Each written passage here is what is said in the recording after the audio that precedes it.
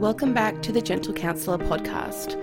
My name is Crystal and I provide online resources to support the mental health and well-being of parents and children. For those of you listening to this episode right now, this episode is going to be a little bit different to what is typically on the Gentle Counsellor podcast, and that is because back in October we had World Mental Health Day, and I had some lovely friends come together as guest speakers in a private group called the Aussie Mums Mental Health Virtual Event. So the format of the episodes are going to be a little bit different, but you're going to hear back the replay of my interview with the amazing speakers on a variety of topics.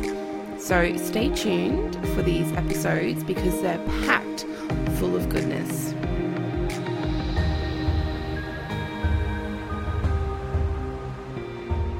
Hi. Hello. How are you? Good. How are you? Good. We have our little one here. We have a little extra, a bonus. We do. We have our bonus guest presenter.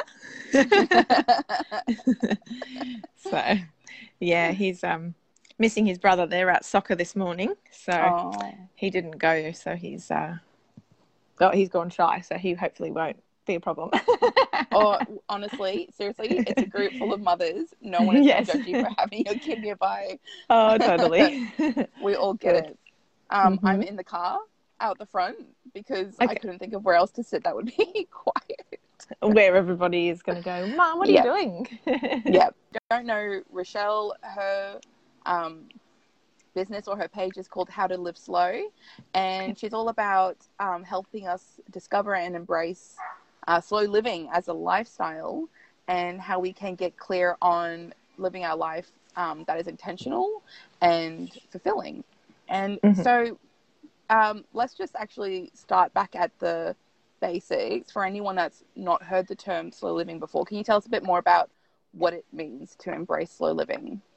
Yeah, sure. So first of all, thank you very much for, hosting today and also inviting me on. So yeah, it's an amazing event, and I think you've done really well to put it all together. So thank you. Oh, thanks. You're welcome. So slow living is, it is an official movement or like philosophy, started in the 80s, but, and it's kind of like going against the grain of doing more, better, bigger, continual growth. So you might have heard of like slow fashion, which is obviously against fast fashion, or slow food movement, which has got to do with, eating locally, like preparing your food rather than convenience foods and that sort of thing. But slow living as a whole is kind of like minimalism, but for your whole life. And it really applies really nicely to mums because I think mums go through a massive transition, especially when we have our kids, the early years. We change as a person, all of our values kind of shift. We're sort of like thrown in the deep end. Nobody kind of warns you about what's going to happen, the transformation that you'll experience. They just, focus more so on the baby. So slow living then helps you to disconnect from the cultural pressure that you have. I know you were just talking with, was it Fleur? About Laura. Yeah, from House of Fleur. Yep. House of Fleur. Yeah, Laura. Sorry, my apologies. About the pressure we put on ourselves to be like the domestic goddess and get everything done. I'm certainly not the domestic goddess I thought I was going to be. Yeah, exactly. We think we have all this, social conditioning that says you're supposed to do this and that and have this kind of car and kids go to this school and you should be able to work and raise kids and be the same. And so slow living really steps in to support you to disconnect from all of that and just focus on your connection and relationship with your kids and the people that matter and the things that matter to you, rather than running around like a headless chook. So it really centers like rest and cyclical living, so like seasonal or to your personal cycles. That's interesting. I like that. Yeah. So you just reminded me that something that I've been reading about lately is like how we can follow our, like our menstrual cycle, and how that affects us hormonally and like our mood and our energy levels. And I never thought about that before. But then once I looked into it, I was like, that makes so much sense. Like, of course, there are times in that like pattern or that cycle where you've Yeah. got like all this energy, you want to do everything, and then there's times where you need to rest and like recuperate and nourish your body and take that time. Yeah, exactly. And it's really fascinating actually, because your period cycle, or whatever you want to call it, hormonal cycle, we think of it as either we think of it as period and not period. Yeah. And then when we want to get pregnant, we think of it as period and ovulation. But there's actually 4 phases, and they represent like energy, but they also mimic the seasons. So you've got like new growth, the rest period, heading in, like there's autumn, which is like just before your period. Finishing things off and all of this. So, yeah, it's really quite fascinating. So interesting. And I love when you weird but purposeful connections and things in our world where we have these patterns. And I like that people are starting to wake up and realize it. I don't really know the term for it because it's not like perfect science where we can exactly prove everything. But I mean, a lot of us can relate to that. And I think you could probably call it like women's wisdom or ancient wisdom or something, maybe. We live in a 24-hour world, and we think that we wake up in the morning and we're going to have 100% energy, and when we go to bed at night we've used up 100% and we're down to 0, and then it will regenerate. But we don't. Sometimes we wake up with 50% energy. Sometimes we wake up with 80% energy. And so I think it's really nice to be aware of that. You just blew my mind saying that. You just made me realize I expect myself to have 100% energy every day, and then I'm annoyed at myself when I don't. And so after this, I'm going to probably be thinking about this conversation for a long time, just because you said that one little thing now. And it's like, why do we think we have to be 100% all the time? Why do we think something's wrong with us when we feel tired and we feel more of that pull to rest, and being upset when we don't have those days where we have all that high energy going? And it's because we live in an industrial capitalist kind of society. I think that we think of our phones, like they charge up to 100%, like that's kind of like where we see it, right? So true. We're not machines. Yes, very good point. And so when we're thinking about slow living, how can we find value in that as mothers? So how does slow living come into it? So the value of slow living for mums is, again, back to that pressure of having the house perfect and then wishing that we could get all those things done so that we could then spend time with our kids. And where's the time left over for me? So it just kind of, slow living and my philosophy around slow living encourages you to look at, well, what are the values that you have?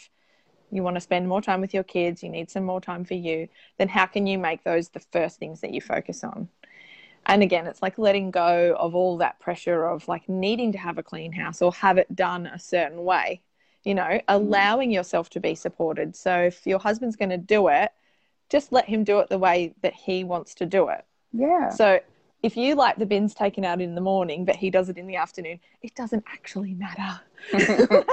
He's supporting you, ask for help, that sort of thing. So, and that's one of the ways, slow living. Again, it takes it's all about simple living and like having less stuff. So maybe it's like decluttering, but then not going out and repurchasing stuff. It's actually keeping the house quite minimalist so that there's less to clean. Yeah, that's something that I've really struggled with, and I think I'm getting better. Because when it comes to things, there's so much to unpack. It's like, why do you feel the need to constantly buy things? Why do you feel comfort in having things around you? And so for me, I had to really explore how, my mum kind of has that hoarding tendency. I don't know if it's diagnosable, but it was still pretty bad.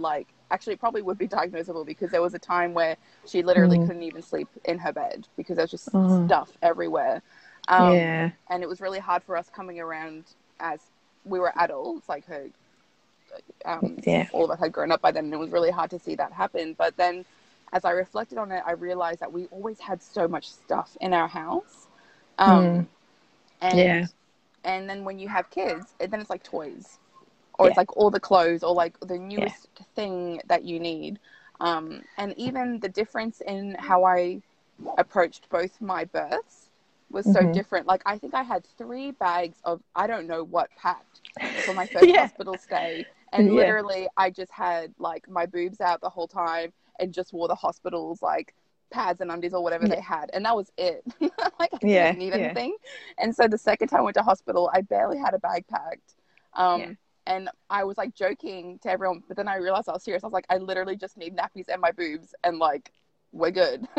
Exactly. Things like that, like, you don't need all this other stuff. And like, we bed share, and so didn't need a cot, didn't need all those other extra little things. And I know some people like that, but then it's even like little things like that, and realizing like, why do you feel the need to have that certain item? Like, who is telling you that you need to have that? And it's really interesting when you start to think about, where is this coming from? Because we survived once upon a time without it.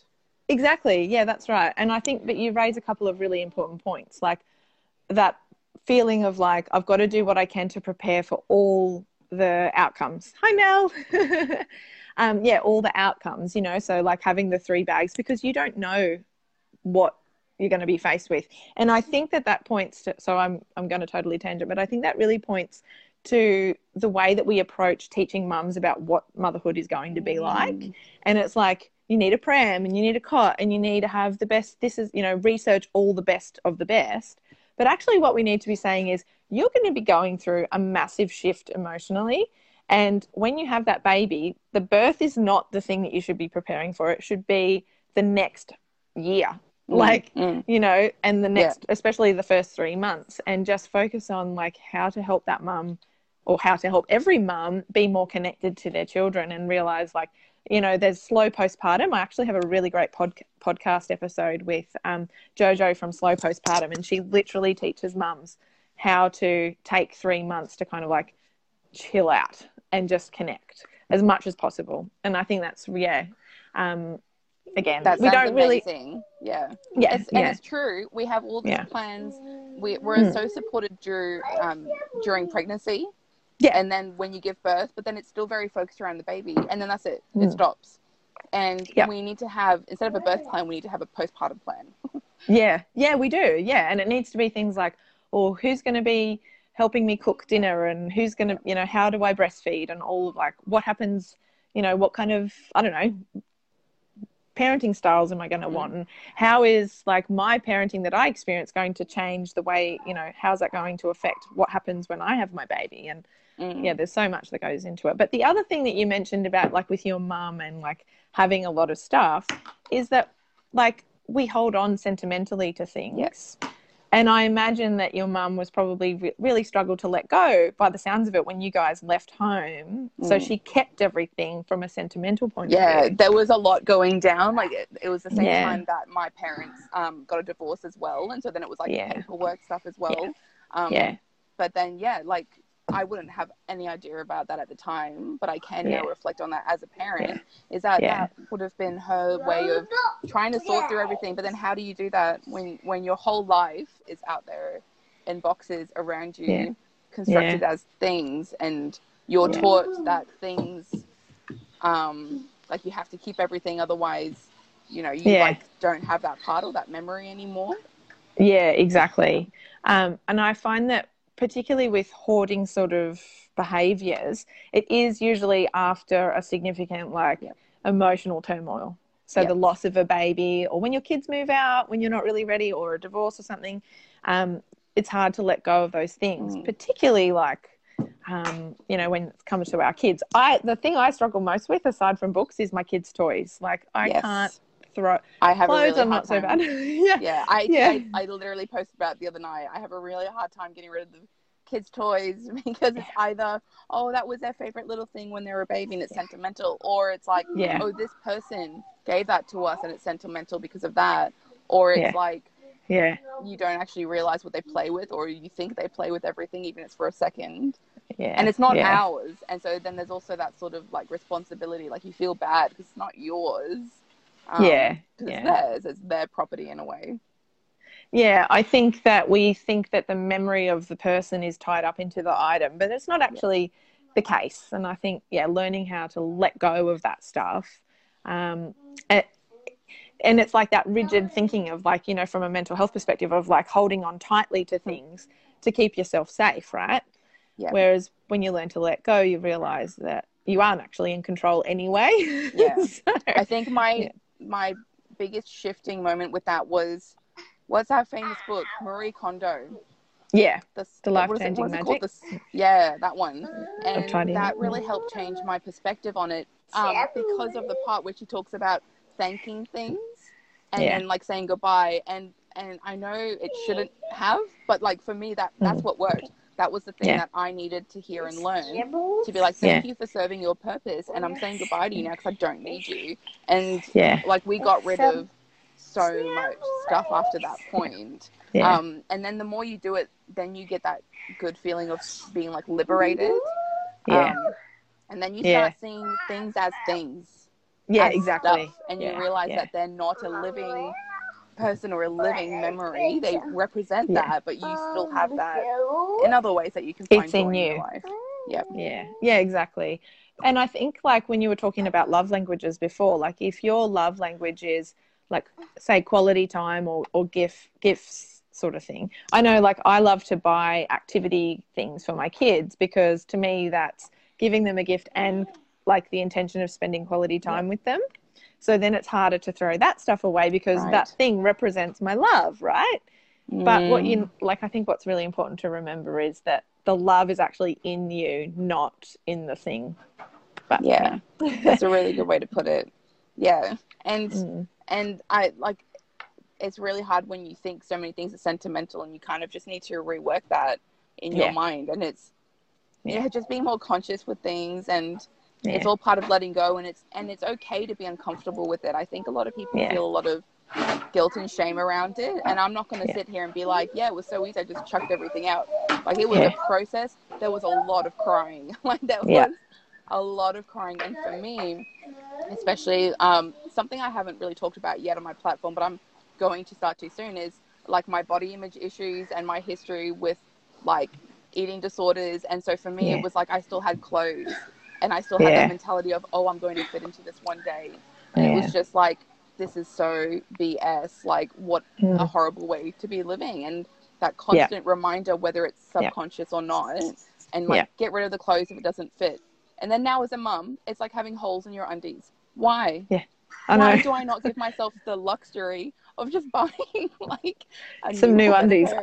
Of undies. It's so ridiculous, some of the things that we hold on to and just put up with, but are like actually little annoyances in your daily life. And that was something else I realized. It was like, what is actually annoying me every day that I'm either realizing or not realizing, and how can I fix that? Like a cluttered mess on the kitchen. Like let's fix that. Let's find a solution, because that space isn't working for whatever reason. And that's been my approach lately. Oh, that's really good, because like every time you see that pair of jeans that doesn't fit you anymore, it reminds you and makes you feel bad. But then every time you see that like unfinished pile of washing because there's no room in the cupboard because you haven't done the other washing to like, you know, change the sheets or whatever, you're reminded, oh, I haven't done that. And then you again in your head like, oh, I'm such a shit mum because I'm not doing all the things. And if you've got that all around your house, it's just constant reminders to say you're not good enough. Or, you know, you've still got to do this, and I'm overwhelmed because I don't have the time to do all the things around me. So by like literally living more simply, you're clearing the emotional overwhelm of just being in your own home, which it's meant to be a safe and inviting and relaxing place. Such a good way to put it. And while we're talking about that, actually, so with your experience in working with like mothers around slow living, what are some of the things we should be looking out for? So how do we know if we're like not living our life with intention or fulfillment? Like how do we know, I guess, the warning signs to look out for? Well, the best way to think of it is, are you doing something for your own sake, your internal fulfillment, and it's making you feel good, or are you doing it because you've got external like expectations or external validation? So if you are thinking, well, everyone else around me is going back to work full time, but I actually want to only work part time, but you're feeling the external pressure to work full time, that's pretty much a sign that you're not living towards your own personal values. So always just like checking in to see, is this something I actually want, or am I doing it because of, you know, cultural influences, or my mum said I should do this, or everyone, all the mums in my mum's group, you know, like, or like, oh, I'm 30 now, so I should have a new house or a different car. Like, you know, am I overcommitting my budget because I'm like hoping to keep up with the Joneses versus like, you know, and it can apply to anything. Like across like the way you spend your money, the way you spend your time, what kind of food or like clothes people you buy around you. Yep, exactly. Like people pleasing and saying yes to too many things and overcommitting. So, you know, I love that you can apply the mentality of it into so many areas. Like you were saying, like be mindful with the way you're eating or the food that you're eating and where you're buying it from, the things in your house, like what's bringing you joy and what's not. And then something I've been doing recently is like people, and then you have the like family versus friend, because a lot of people just think they have to put up with family members because they're family, and but like that's a whole other conversation. But really, we're allowed to make every single choice in our life, and you can choose the things that you want to eat. You can choose what you want in your house. You can choose the relationships around you. And I do know that for some watching, there's also a little underlying tone of privilege in saying that, whether it's like financial or time or situational. That's but then true. I think in those cases, those are more extreme cases that goes deeper than our discussion right now. So I just want to touch on that in case anyone watching is coming from that place. And if you are, please do comment below, because I think that's a really important, interesting thing to talk about. Something that someone called me out on ages ago on one of my Instagram posts, and we had such a good discussion in my DMs about it, and I was so appreciative that she brought up how sometimes things can come from a place of privilege and we don't even realize it. And I was like, that is something that we need to be mindful of, but you can still apply this. Like there will still be at least one area or one thing that you can apply this mentality to. So on the flip side of that, like you got to think about what's on the other side of that. So if you are implementing slow living, and if you are living your life with more purpose and intention, what are the benefits and how are you going to be feeling? Yes, exactly. Yeah. And I think on that as well, like if you are like, in some ways, if you've got a less privileged background, then sometimes slow living is even more important or even more useful, because it takes away the pressure of having to get, you know, succeed, right? Like it sent it, like you should be, how can I rest? How can I disconnect from that pressure? And realize that there is, like, you know, we live in a capitalist patriarchal society, which puts a lot of pressure and heavy lifting on women. So from a feminist point of view, even, it's like really important that we find ways of like living where we don't need to be earning more and more money and having more and more privilege, like, because that doesn't benefit anyone. Like when we all kind of disengage from that, then that growing like more mentality kind of slips away. So then hopefully equality is increased when we all go, well, actually, I don't want to get ahead to get ahead, because who are you getting ahead of? Like other people. Like, why do we need to be better than the next person? You bring up such a good point. And I think so many times when we have, like for me anyway, when I have mothers coming to me, so many of the common issues can relate to that. It's always this external narrative, like this false story that is put onto us, that we are expected to have to own a house, we're expected to have a certain amount of children, or expected to have even like both genders, you know. As soon as you have a boy, when are you having a girl? And it's like you're actually allowed to be like, no, I don't like that. I don't want that. And there are so many days where I wish I could just like run away and start up my own, like living off the land with some of my other friends, and just like go off grid, because I'm like, sometimes it just gets too much. But I think you can also balance living in this world while also stepping back and like watching it, if that makes sense. Yeah, it does. I mean, just as a little thing, like I grew up, my dad has a farm, right?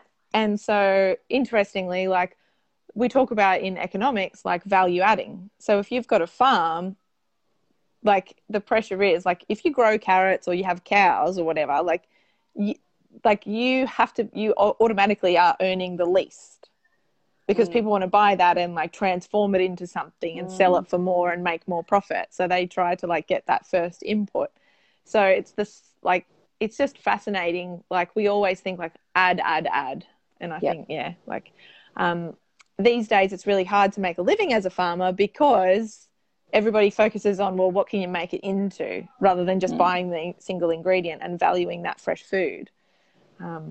Anyway, that's a totally tangent, but no, that's a good point. And that's something that we're trying to figure out as well. Because it even blew my mind how like fruit and vegetable actually looks. Because I didn't realize that we were given the pretty ones. I was like, who decided that we had to have it look a certain way? And then that's like a whole other issue in itself. And then for me, I'm like, where do I even go? Like, where do you even go to support the farmers, especially if you're not living out rural and it's trying to figure out how can I do my part? And where do I even find that information? So when you've been doing this, how have you learned about this? And where have you gone to find out all about this?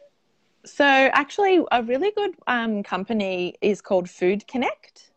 You may not have it in all areas, but it's just around the corner from us. And I do think they are in maybe Melbourne. And Food Connect is like a social enterprise that connects farmers with city cousins. So you can actually, they buy produce from the farmer and bring it all into like a warehouse and put it into like fruit and veggie boxes. So it's all seasonal. And then you can buy a fruit and veggie box directly from the farmer, and there's city cousins, so like people who will hold the boxes, you can go and pick them up. But it's just, I mean, you don't have to necessarily use that company, but if you go and have a look at their website, they've got lots of resources. And I really like that they're a social enterprise, because they're not for profit. So they are for profit, but the profit's not for like the CEO. The profit is to like grow this like network of farmers who actually get a living wage for the work that they do. And that's a really great place to start, because then it can like lead you in, to but I think as well, it's just like, what can you do that's not convenient? So we focus so much on like, convenience foods and takeaway. Like slow it down a little bit and go back to basic ingredients, or like, maybe, and it's a real shame now with like single-use coffee cups and stuff like that. Because like even just like going lower plastic or less waste and that sort of thing can really benefit as well. That's a good point. I'm always thinking, and of course as mums, when we're busy or we have kids running around, we're always looking for convenience. And it's so easy to not think about what is the process that has taken for this to get to me right now, and what is that impacting.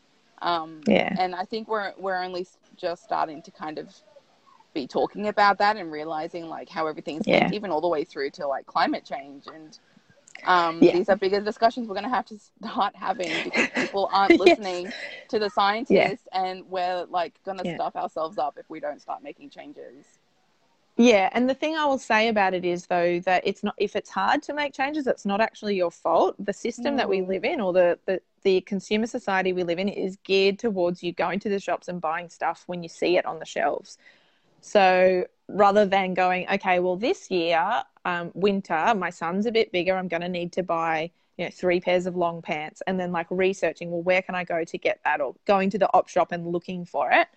You just go up the shops and see what's available. And then you buy it based on what's available, rather than what you actually need. So the whole system is geared towards you doing it that way. So yes, it can be very overwhelming to kind of like completely change your lifestyle, but that's where I'm. It's like they've done it on purpose. They've made it hard on purpose. Or they've made it so easy to live from a consumption point of view. So and anyway, that probably was a good idea at the time, and then now we're realizing, this is actually having a negative effect in all these other areas that we didn't foresee.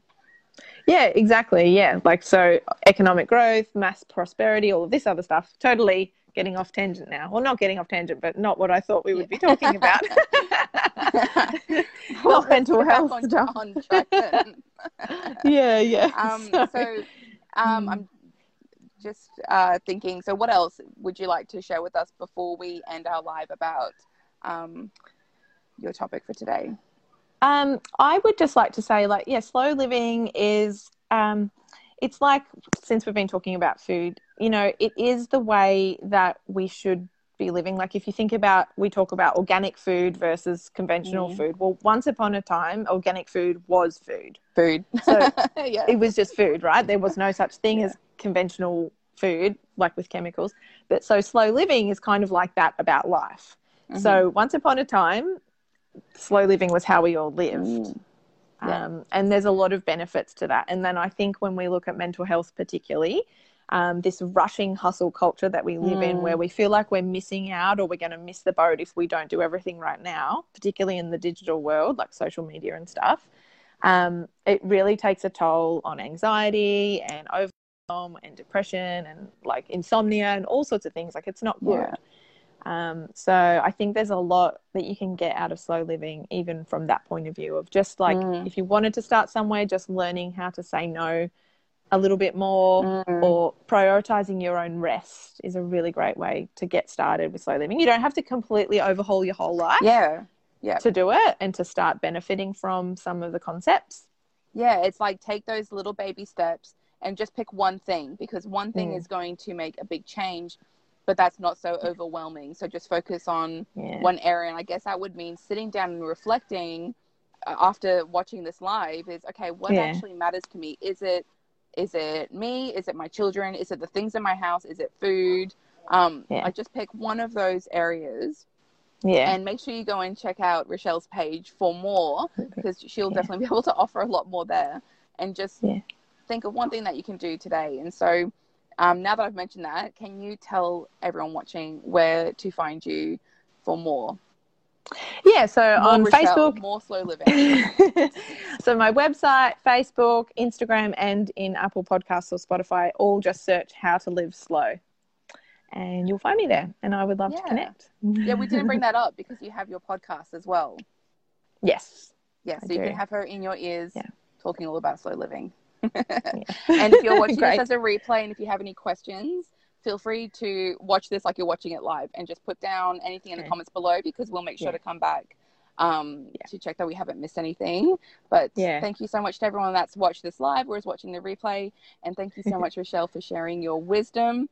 And I'm not a good example today with slow living, so don't watch what I'm doing today. Yeah, you're doing fine. You're doing something really amazing, so that's also just as important. Thank you. Thank you. Bye. Bye.